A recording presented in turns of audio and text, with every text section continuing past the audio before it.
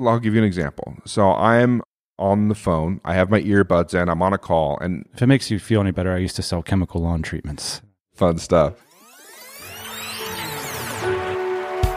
Hey, podcast listener, even if you are alone in your entrepreneurial journey, know that today, right now in your earbuds, you are joined by thousands of entrepreneurs from all around the globe seeking to grow better, more profitable, location-independent businesses. If you'd like to learn more about what we do and download our entire back catalog, check out tropicalmba.com.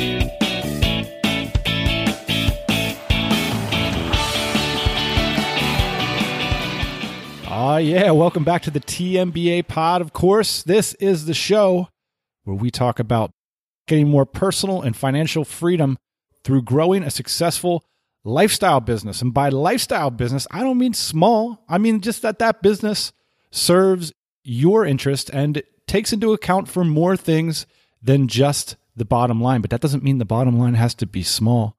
Today's guest is an example of that. He's got close to 60 employees. He's growing this remote team and he travels a lot. I've seen him in so many different countries now, both for business and for lifestyle reasons. And we are going to dig into how that happens here today. Yes, today's guest is Justin Cook of the Empire Flippers. I've been wanting to do this one for quite some time, and I knew that Justin and I would both be in Chiang Mai this time of year, so I wanted to wait until we could sit down in person and get some of the backstory of what's been going on with the Empire Flippers. Most listeners of this program will know the Empire Flippers marketplace is a place to buy and sell businesses, but it wasn't always like that. And, we talk about like the 1,000-day principle on this show, getting to that moment where you can pay yourself as much as you'd be making back in a professional job. One thing we don't focus on too much is what happens before those 1,000 days. And that can be a lot longer than 1,000 days. In fact, it could be decades leading up to your entrepreneurial moment, the moment that you jump off and start building your own business. So with Justin, one of the things I wanted to do today is dig in a little bit into his backstory and just get a sense for, sometimes it can be tough when you look at a 60-person business that's 100% remote and is making millions and millions of dollars a year. And you think, man, how can I get there? And well, maybe today's episode can give you a little bit of insight on how you can craft your lifestyle business story.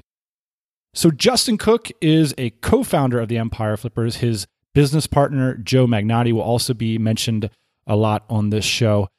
We got this conversation rolling with a crucial question, which is who does what in this partnership? The answer to that, plus a wide-ranging conversation into the backstory of this enormous success story on today's ep. So what do you say we get it rolling?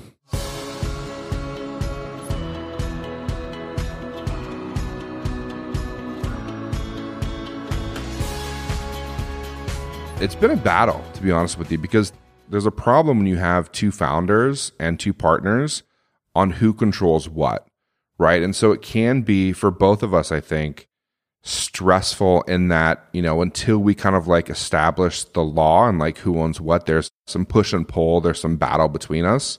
We have our roles pretty well defined right now. So I'm in charge of marketing, also in charge of operations, whereas Joe fills the CEO role and he runs sales and then accounting and billing and HR.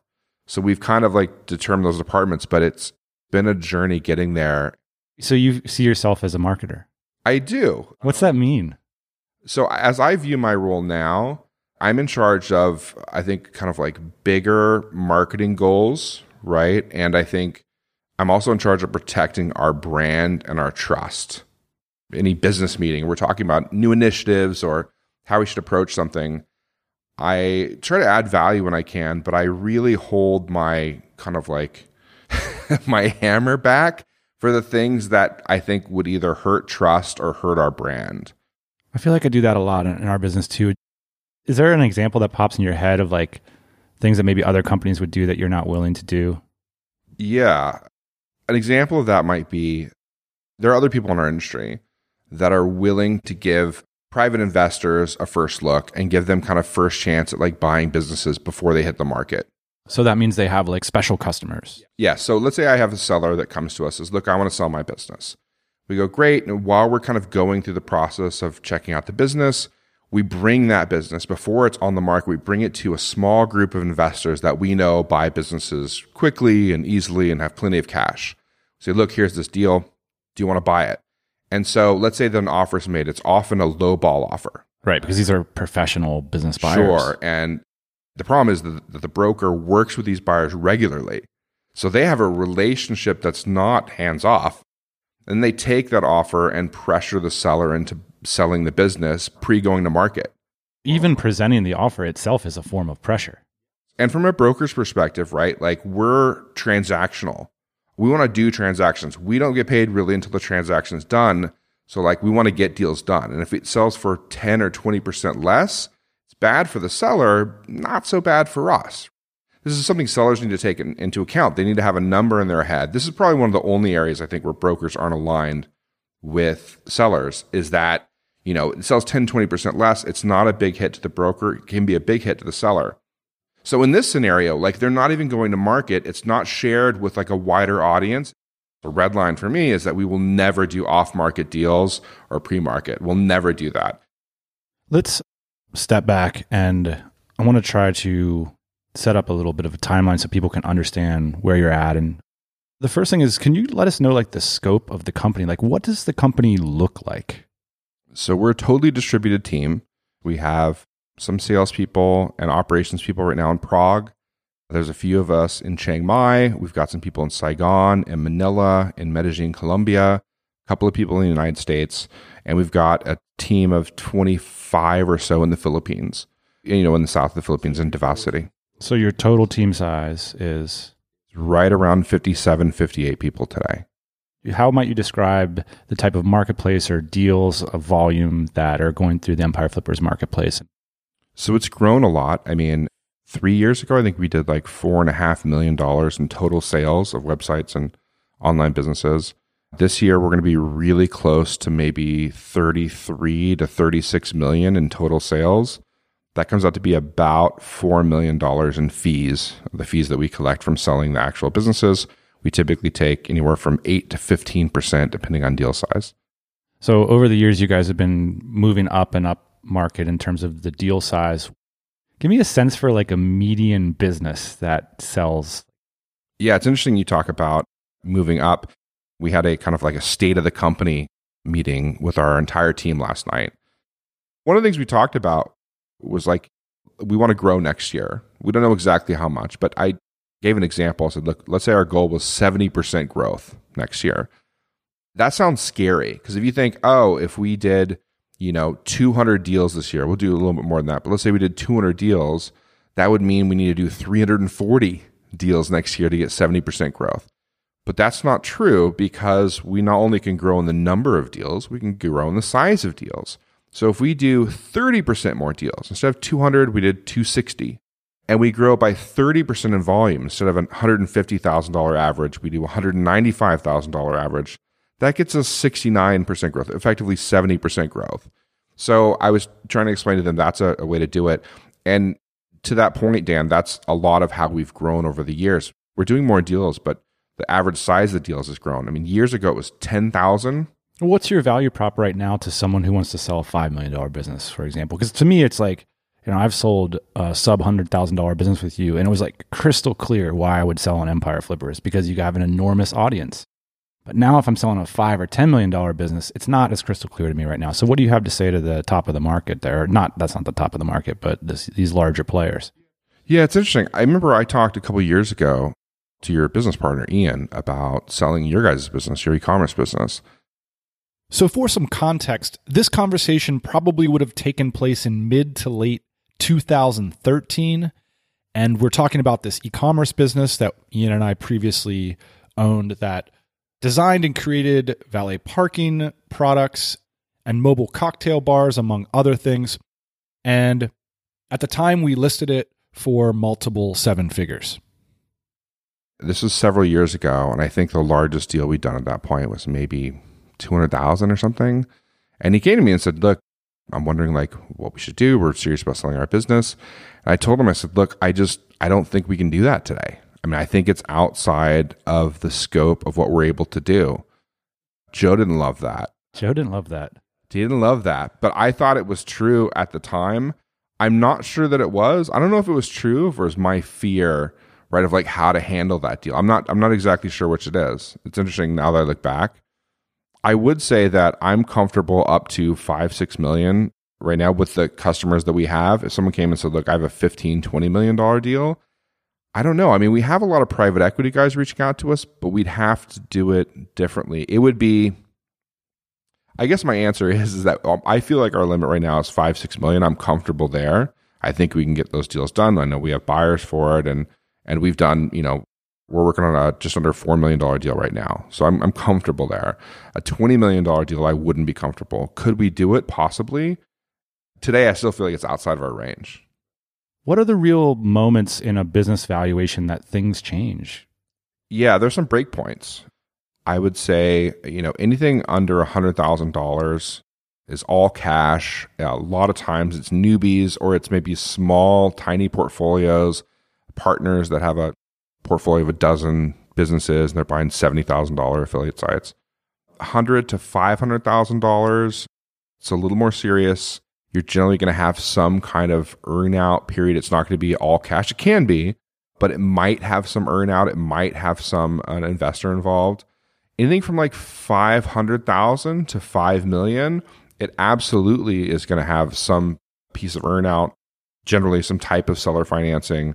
It's going to have some investors involved, like they're going to have to pull cash out of something else. Like no one's just cashed up for 3 million, right? Like they're going to have to get some of the money elsewhere. So that's an interesting space. Oh, and it's also too small for like private equity investment banks. So like a $3 million deal, they buy that and it doubles. It doesn't move the needle for their portfolio. It doesn't matter to them, right? So a $20 million deal and they double or triple that business. Now we're talking like it changes the dynamic of their portfolio. It moves the needle. So there's this kind of like no man's land from like, 500,000 to 5 million where there's not a ton of cash. And a lot of times the money's cobbled together to do the deal. Seems like there's more interest though in that space. There's more interest because there's more deals available. The big money doesn't want to play. So you have to kind of cobble money together from small money. Where's that money coming from? Well, that's interesting. I think it's a new thing in our industry where you're starting to see these kind of like mini funds get put together. There's a lot of like business stuff I want to talk about, but I want to talk about you a little bit. Did you become an entrepreneur to solve a problem in your life, or were you a natural? I didn't see myself as an entrepreneur back in the day. I mean, when I was younger, I didn't see that I had an opportunity to kind of create my own path. I wrongly, maybe naively, thought that I was blowing in the wind, right? So, kind of what happened to me is I deal with life as it comes at you. And it's weird to look back at that person because that's so wrong. I was so wrong about that. I went in the Navy, right? The hopes of, making some money to finish college and kind of take that path. And I just kind of figured my success in the Navy or even afterwards would just be dependent on people making decisions for me, like saying, oh, you did this well or you didn't do this well. I would advance or not advance based on what other people thought and what other people considered my successes or failures. It's kind of binary, join the Navy or not, right? When I get out, I do this or do that, when there's so many other options. And that was fascinating. I'm not sure exactly when I got to the point where I figured out that you can, write your own path, you can create your own path. But that was impactful. Do you remember when you met Joe? I do. Yeah. I met him. I was in San Diego. This is like post-Navy? No. I was in the Navy. You were in the Navy? I was in the Navy hanging out with some buddies. How old are you? What year is this? God, I was a baby. This is probably 97. 97. Are you wearing like the white outfit? Oh man, I don't know what I was wearing. Some Hawaiian shirt on the beach. I don't know. But I'd go with my Navy buddies to the beach and we'd hang out and, sneak drinks. I was underage and, drink when we could and met up with Joe, and we had kind of like our Navy friends and our non-Navy friends. We kind of all hung out together. It's a big group of us. And, we go down to Tijuana and get our party on at 19 and, go over the border and drink and party. And that's when we met.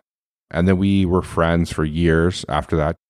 Joe went up to San Francisco, and I was still in the Navy, and then got a job working for a startup there. Ended up in New York, came back to San Diego. Things didn't go well. This is around 2000, I think September 11th, shortly after that.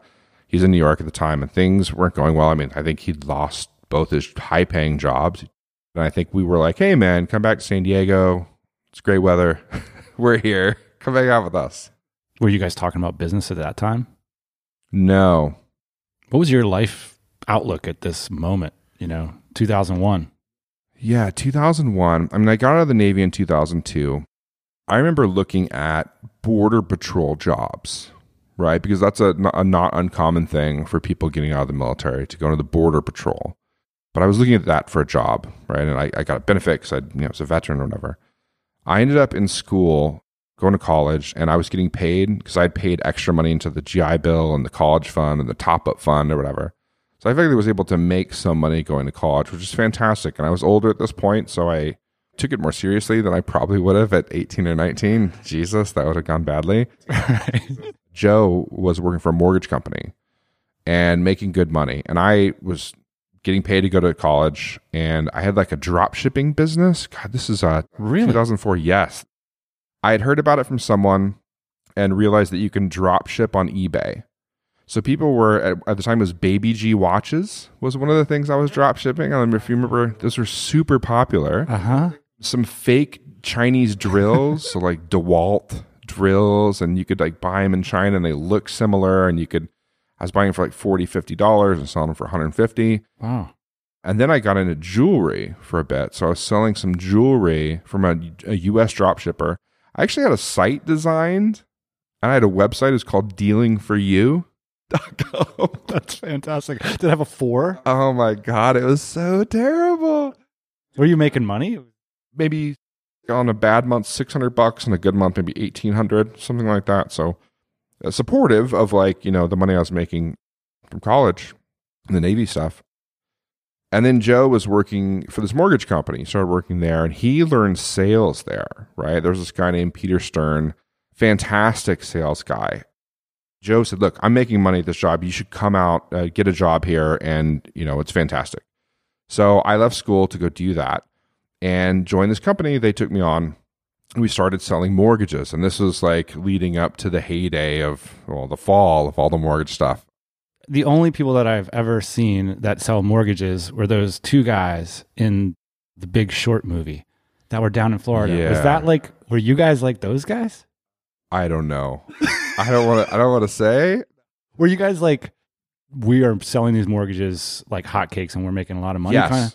We learned a lot from Peter. And so we didn't know much about the mortgage industry. We learned about the mortgage industry and kind of how it works. People were refinancing their homes. A lot of people were stuck with like higher interest rates. So they were on like 8-9% interest rates from years past.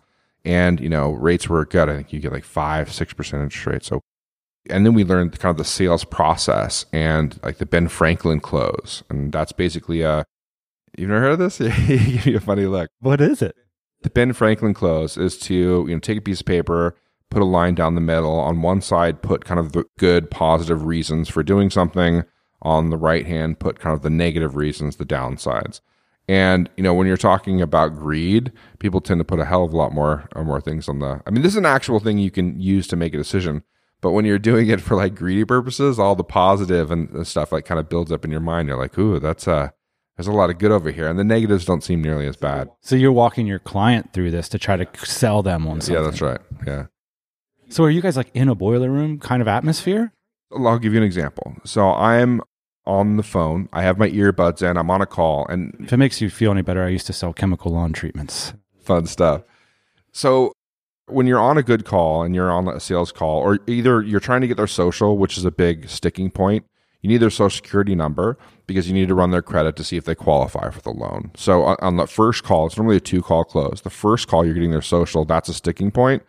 And then obviously when you call them back to talk about what they can do and how it works, that's the sales call, and that can be a battle. So sometimes when getting a social or when trying to do the sales call, you would stand up, right? Because your voice actually sounds different when you stand up. And we're doing this right now. I'm looking at you and you're kind of like standing up straight. And I noticed your voice sounds different. Putting your chest out a little bit, right? It gets different. When you stand up, it gets different. And so we would stand up when we're in like a heated sales call. And so what Peter had is he had this tool where he could like pop into your line and hear what they're saying.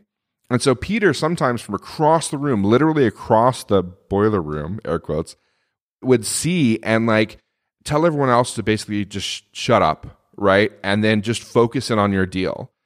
He would say, he's like, wait for this. Now say this. And like literally feed you lines. And you would hear, like you could hear their mind working. I would ask them, so that makes sense to you, right? And they would pause. And then you'd hear them go, ugh. And you're like, I'm winning them over, man. I'm winning them. There's something glorious about doing that kind of sale. It was in the mortgage industry where Joe and I got some sales chops. And I'd never learned that before. Now, it was guys like us and doing a lot of the deals, particularly the shadier deals that didn't help the mortgage industry. But we learned a lot in the process and made some money. So you made shady deals. What's that mean?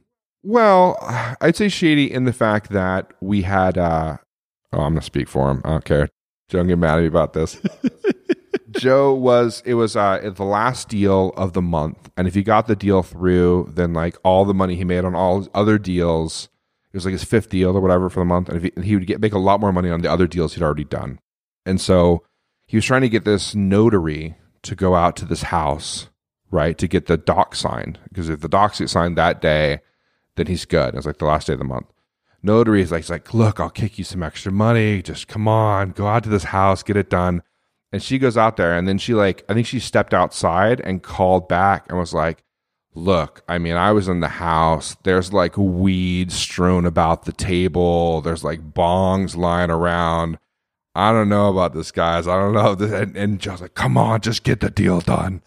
And she goes back in, gets the doc signed, and it's like, okay, man, thank God. So it's not shady, but it's like it seems that's a weird deal to do, right? We're like begging a notary, she's paying her more money to go sneak into this house where signer's probably stoned out of her head. Do you remember the moment when that job and industry went away? Yes. So we were no longer working for like that small company. And we didn't understand the back end of how these deals worked at all, that they were being packaged and sold.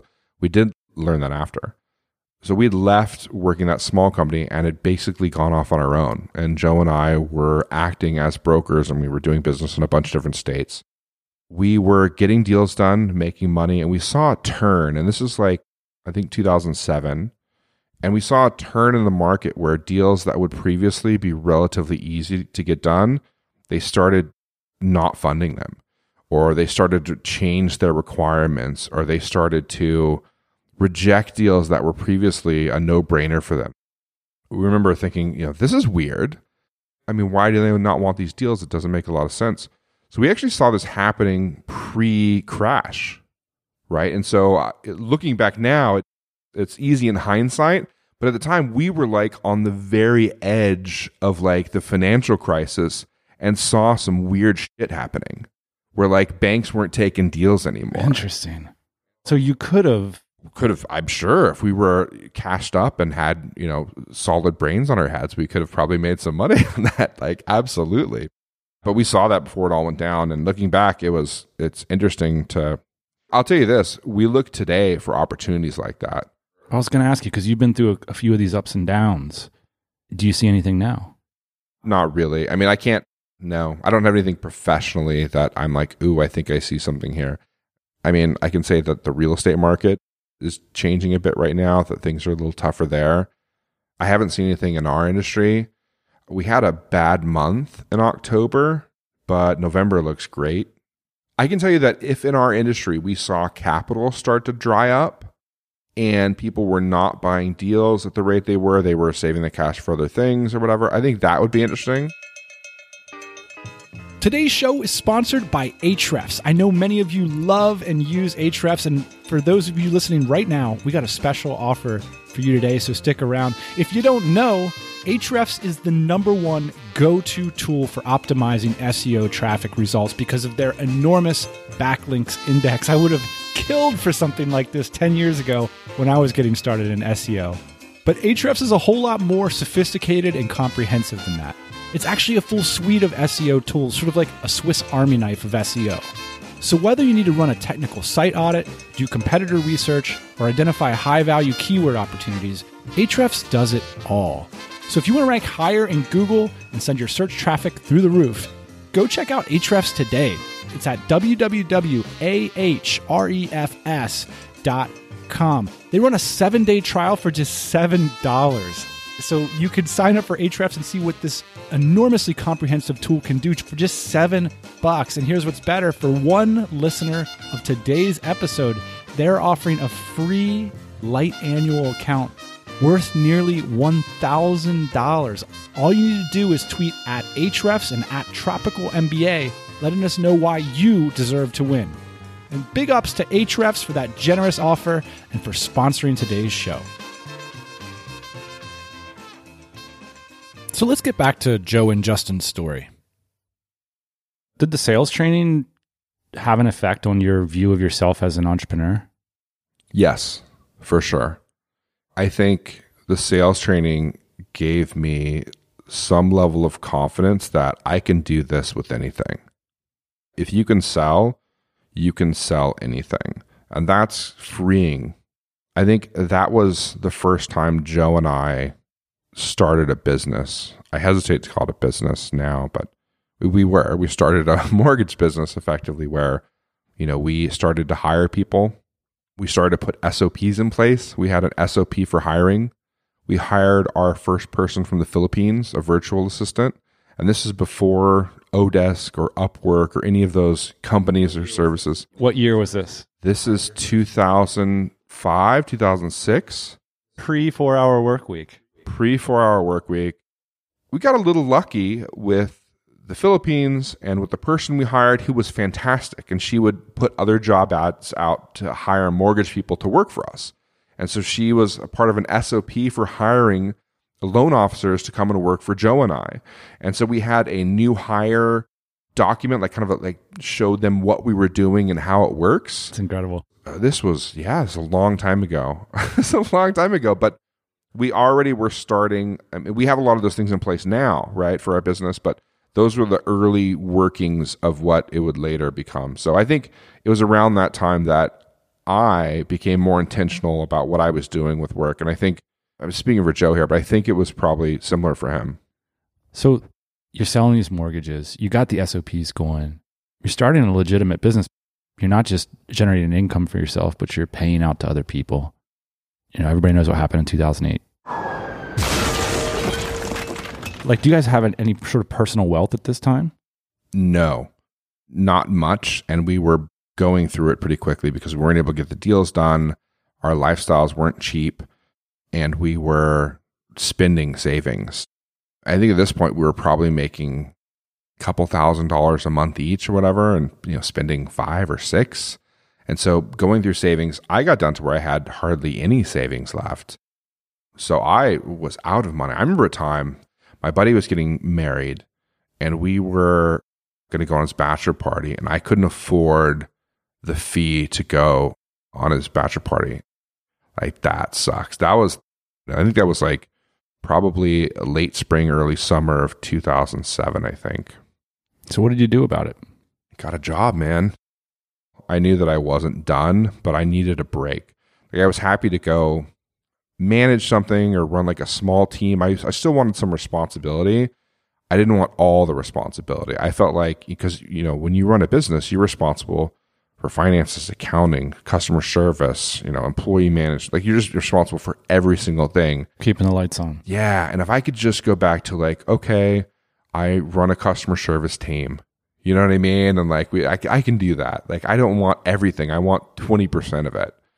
And that's effectively what I went to go do. I found a job with an interesting company, did local SEO, and they were growing like crazy. So I went and started with them. I started off as a sales manager, running a small sales team. Then a couple months later, I ended up a division manager, so running some stuff in operations. So quickly, I think they realized, wow, this guy is good. He can really help our business and deserves more responsibility and can run shit, right? And I mentioned to Joe, who on the other side, he had more savings than I did. I think he had maybe 20, 30 grand or something.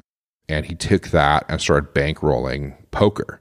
Those were the days when you could make money playing poker. Yeah. And it wasn't all crazy like it is today, right? So he was making some money playing poker, but not very fulfilled.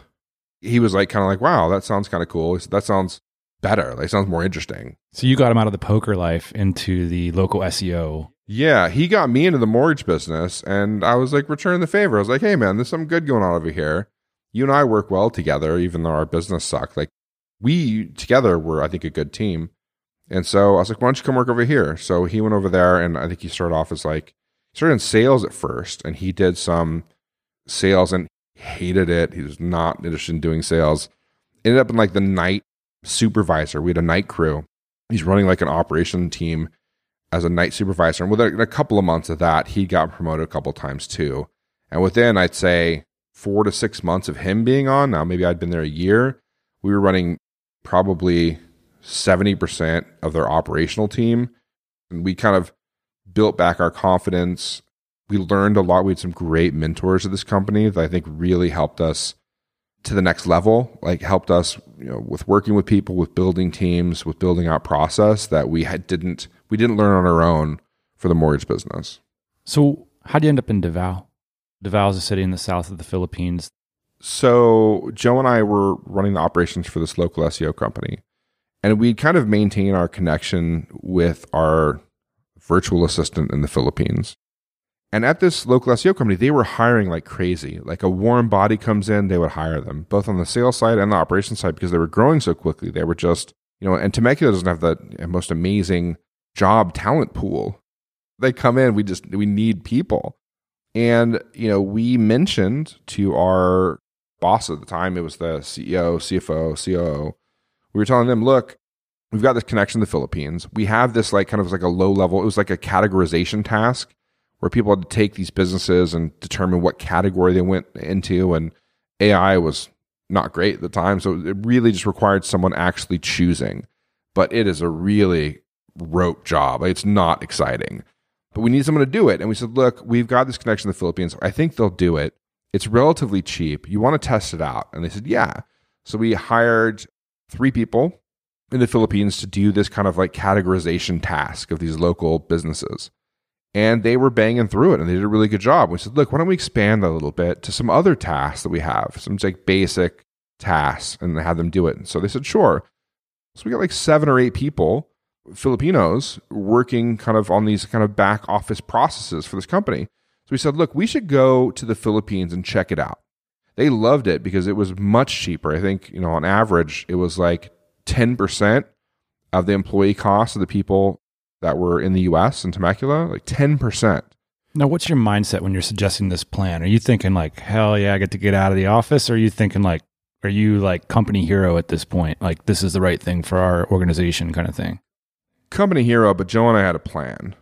So we went out to the Philippines, right? And we met with the small team we had there. And the people that were working for us were working out of their managers, the original girl. They were working out of her house. Some of them were in a closet. So she literally had like a closet, like a plastic table and chairs in there, like an air conditioning blowing. It was like crazy. We were like, wow, we're running a sweatshop in the Philippines. So we go back, and Joe and I are having a conversation about what to do about this and how to make this an opportunity. And we said, look, we think we can heavily expand the team offshore. Joe and I were in an Outback Steakhouse hanging out. So we sit down and we say, look, what if we could make dollars and spend pesos? That'd be fantastic, right? We could live a really good life in Asia, making a US salary. I'd love to do that. How do we make that happen? So we knew that the company was very happy with what we'd done offshore. So I ended up talking to my mentor and boss at the time, who was a half-time COO, which is weird, but he's a half-time COO. And he said, look, that's fantastic. Put a plan together. Take it out of your head. Take it out of this conversation. We were like a Korean barbecue having lunch. I lay it out to him, and he says, look, put it on PowerPoint, right? Lay out what you want to do. And we did. And then I went back to him, and we showed it to him, and we tweaked it a bit. And then Joe and I brought it to the CEO, CFO, how to sit down with them in the boardroom. And we're in the boardroom with our bosses and kind of like laying out our plan to set up an outsourcing company and offshore a bunch of the work. So they were going to be your anchor client. Yes. Did you offer to save them the money on your own salary, for example? Or what were some of the key parts of the plan? Yeah. So as we saw it, we didn't want, because it'd be problematic for us to say, hey, let's lay off our own staff and then build this offshore staff. Like that's not cool. So our plan was to build the offshore staff through attrition. So as people leave, and it was still growing too, that the company was growing. So as they needed, we would hire in the Philippines. As people left, we'd replace some of those jobs offshore. The plan showed how much we would save and exactly kind of how that would work. I think it was middle to end of 2009. We had a contract done up. That was a no-cut contract, effectively. And we said, look, if we're going to take this is a risk from our perspective, pretty heavy risk. We want to save you this money. We know that we can get this done. You've seen what we've been able to do in the Philippines. I think we had 10 to 12 people in the Philippines at that point. And, we had them presented the contract, and they had a company lawyer, and they looked it over. And we said, look, we want to make sure that we're not going to take this huge risk and just a week later we're out. Right? You stop paying or something and just we're completely screwed. For us to take this leap, we're going to need some measure of... Because you need to be able to pay these people. Sure. And we're, moving halfway around the world. I'd been in the Navy before I traveled. Joe and I had been to Asia before, for the Philippines to take a look. So, I had been before, but I hadn't moved there. You know what I mean? And sold my stuff and packed my bags and try to get an apartment in the Philippines. I was new. We had them do a guarantee where it was a guaranteed contract for a couple of years. We were absolutely going to get this a certain amount of money. They could only cut back to a certain degree. We felt confident. And so Joe went over there toward the end of 2009. I stayed in the US through the end of 2009. And I was a contractor. I went into the office almost every day, but just as a contractor now. So we had signed off in HR. We'd quit our jobs, and we were contractors for our previous employer. Joe was over there in the Philippines, kind of on the ground, setting everything up. And I was not so happy in the U.S., continuing to come into the office, and I just didn't love that piece. Well, why'd you stay back? I hated it and just wasn't happy. And so... you felt like Joe was the one that was having all the fun. Yeah. He was doing this big adventure, and you were in Temecula. I'm in Temecula, same place. We're growing our business, but I'm just hanging out in Temecula. I hated it. So I was like, look, I got to go. And I said, suck it. I'm going. I'm going. That's it. I went to the Philippines, and within 12 months, hell, not even that long, 3 or 4 months in, they start cutting back. They were not stopped growing effectively. Said, look, our growth was false because we didn't grow properly, so we need to back it down. And so as contractors, pretty easy to start cutting us out, right? They also probably weren't happy that we'd worked with some of their competitors. Some of the people that had previously worked there had some competitive shops, and we started working with them. They probably weren't happy with that either. But anyway, they started cutting our contract back significantly. Were you like, I'm out of the Philippines, it's over? There was a time at which, it got worse and worse. We'd add a couple of clients, but every time we'd add a new client, they would cut back. And so it was we weren't really growing. We were staying the same or even declining a little bit in terms of the business and how we were doing. And these new clients were even less stable, right, than our kind of big client. And we had no leverage against our previous employer. They had us by the balls, quite honestly. You just had a contract, but they don't care. Yeah, no one cares about contracts. I mean, if your business is in trouble or you're struggling or you're trying to keep your business afloat, which that was the boat they were in, are you going to let a contract put you out of business? So we had to have a tough conversation about what to do, because it got to the point where, there were months Joe and I didn't pay ourselves, and there was a point at which we had to shut down our office in the Philippines. And I was like, wow, we shut down an office and we tell everyone to go home and work from home. What kind of fucking losers are we? We're not a real company anymore, and we're probably going to end up going back home. So we were considering that. What if we had to do that? What if we were stuck doing that? But we'd started kind of our new business at the time, which was AdSense Flippers. This was end of 2010, and we started building out. We said, what are we going to do with these people when they finally got rid of us completely? We'd let go of some people and laid off some people from our Philippines company. But what do we do with these people that are now still there? These are the best of the best. These are the talented people we don't want to get rid of. can we do something with them until we can get them in other jobs and other roles? So we looked for multiple things. Mechanical Turk. I don't know if you're familiar with Amazon, like Mechanical Turk. It was basically this service that Amazon had where you can do these small, tiny projects. Kind of like pre-Fiverr or whatever. And you get paid little bits of money for it. And we said, look, I figure we were paying them maybe like $1 something an hour. What was your nut? Like, what do you need to get to? We needed to make like $1.50 an hour to pay their salary or something like that. And so we can just make $1.50 an hour to pay their salary. We're going to get them placed with another client within 3 to 6 months. Like we'll continue growing the outsourcing company and we'll get them placed. We just don't want to come out of pocket for that because that's keeping us from getting paid every month. And, like we're having to pay for them. And we tried it. It was like 35 cents an hour or something. We were able to make like, oh God, that's stupid. We shouldn't do that. We tried other things. And one of the things was building these little niche AdSense sites. Like we found out how to do keyword research to basically find keywords that were underserved, right? That didn't have quality websites, that didn't have people talking about it. So it's a fake one, but cat constipation was one. Right. We had a site called catconstipation.net or something like that. So people were searching on Google for cat constipation, wanted more information about it. If we could provide content around that, we can put up, Google AdSense, which, advertisers pay Google, and they pay you per click. And we put up these small little websites with advertisements on them. And we didn't know if it was going to work, but we were testing it out with our team. And we figured out we could build these small websites profitably and get them earning money. At first, it was just to save our employee program until we can get them placed somewhere else. Do you remember the moment the words AdSense flippers jumped out of your collective consciousness? I don't remember. I remember that I started this like November 2010, me personally doing a couple. And then Joe was like, well, look, we can have our team do it now. And then so we started expanding to our team. And it was like maybe through March. And there was a point at which we said, we'd put like maybe 10 grand into it, right? In terms of building the sites and the costs. And I was like, Joe, I think maybe it's working. Like, I think maybe we should like put more money into it. And we fought about like whether we should or shouldn't. And so ultimately we came to the good idea, I think, to try and sell some. Like if we sell some of these little profitable websites off, if it's making $50 a month, we sell it for $1,000, take that $1,000, reinvest in building out more of these sites. And so we started doing that around March of 2011.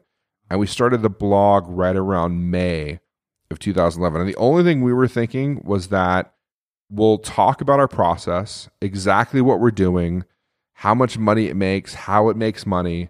And then we will direct people to and we were selling on Flippa at the time.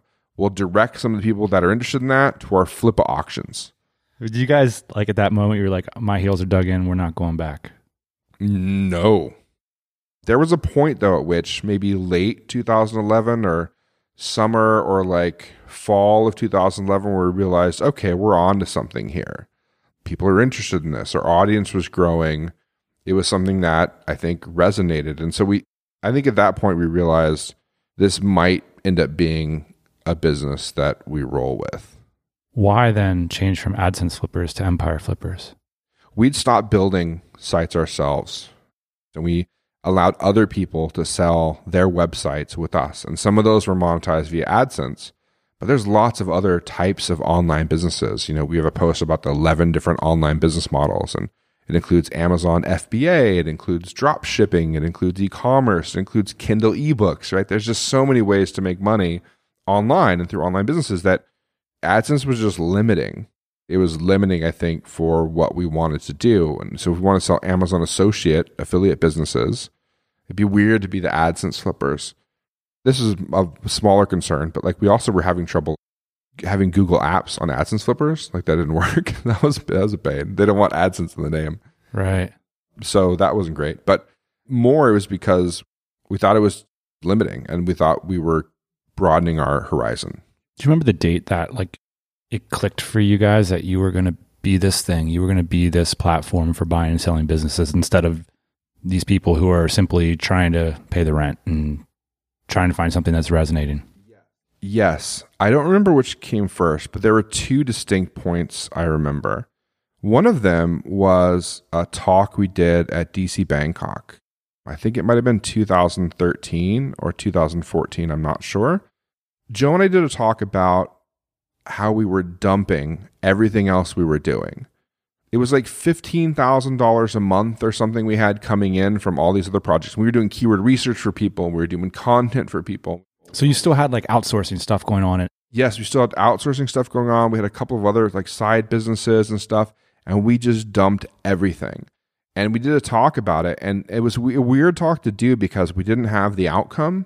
Like we didn't know what was going to happen. I think actually in the talk we said, how is this going to work out? We really don't know. We feel like it's right. Check back with us. We'll let you know. We'd thrown shit against the wall for a while.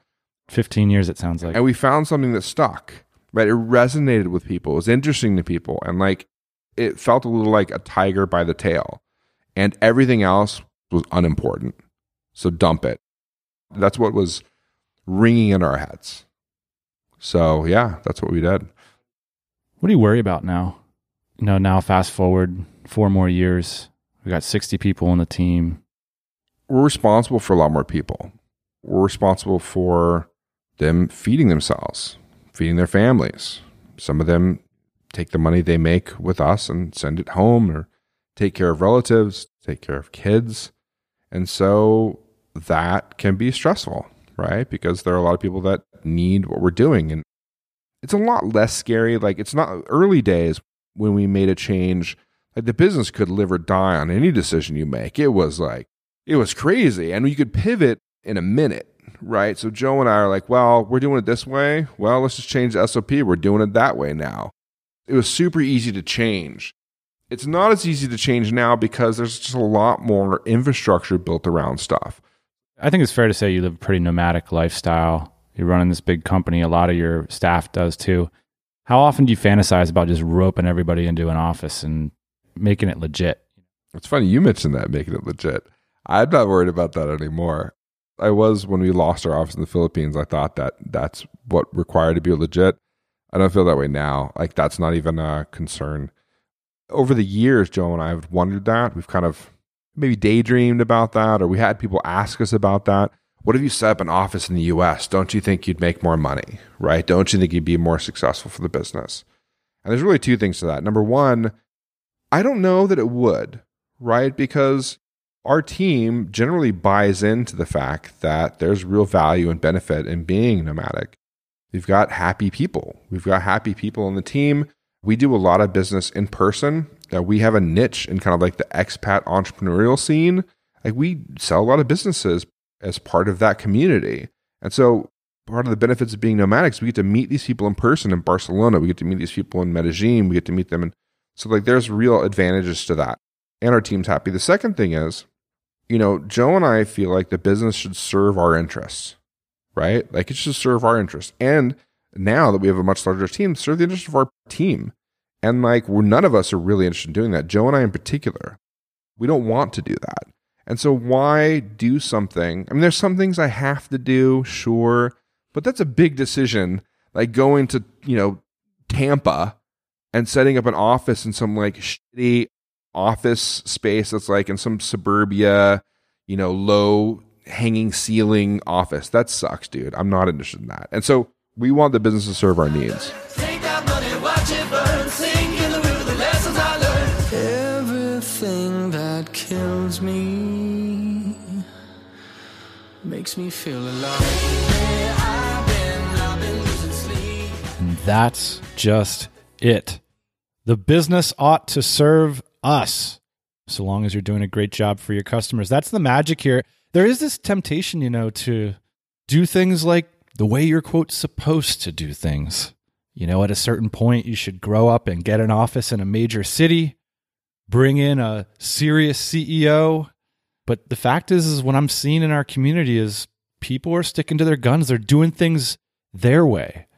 And sometimes that can make all the difference in terms of the edge that your business has in the marketplace.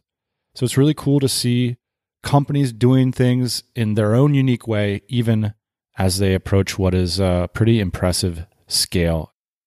I hope you dug this conversation with Justin. I appreciate him sitting down with me. I've been wanting to do this for a long time, and it was cool to be able to sit in the same room with him and hear a little bit about his backstory and where it all came from. Let us know your comments on this one. Show notes, links, comment section, everything will be posted over at tropicalmba.com/Empire Flippers. And we'll be back next Thursday morning, 8 a.m. Eastern Standard Time. Hey, thanks for listening to the Tropical MBA podcast. You can go to tropicalmba.com, get access to hundreds of back episodes and all kinds of other goodies. Load up your iPod. That is the cheapest way to fly business class on your next international flight. We will see you next Thursday morning, 8 a.m. Eastern Standard Time.